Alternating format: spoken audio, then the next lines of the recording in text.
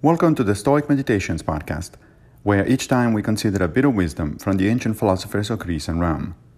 I am Massimo Pigliucci, a professor of philosophy at the City College of New York, and I will guide you through this reading.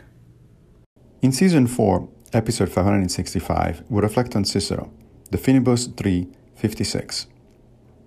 These things which we call preferred are in some cases preferred for their own sake, in others because they produce a certain result, and in others for both reasons. For their own sake, as a certain cast of features and of countenance, or a certain pose or movement, things which may be in themselves either preferable or to be rejected. Others will be called preferred because they produce a certain result, for example, money. Others again for both reasons, like sound senses and good health.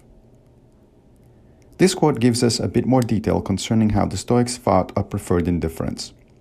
Remember that these are mostly externals, like health, wealth, fame, and so forth, that are ranked below virtue. They are not, strictly speaking, good, but they do have practical value. Cicero here explains that something may be preferred for one of two reasons, or both, for its own sake or for the results that it produces. Let's look at the examples given to better understand the concept. Things that have value per se include certain types of countenance. For instance, maintaining a calm and serene countenance is preferable to one that indicates panic.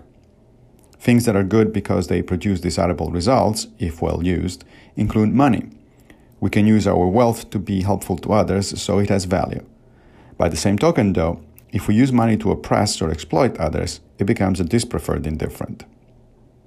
Finally, things that have value both per se and because of the results they produce include health.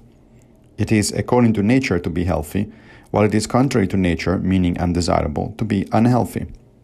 On top of which, we can exercise virtue more easily and effectively when we're healthy rather than sick.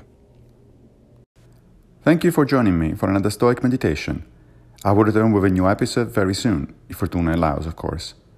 If you like this podcast, please consider supporting it by opening your browser and going to anchor.fm/Stoic Meditations.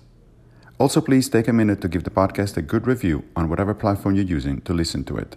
Thank you.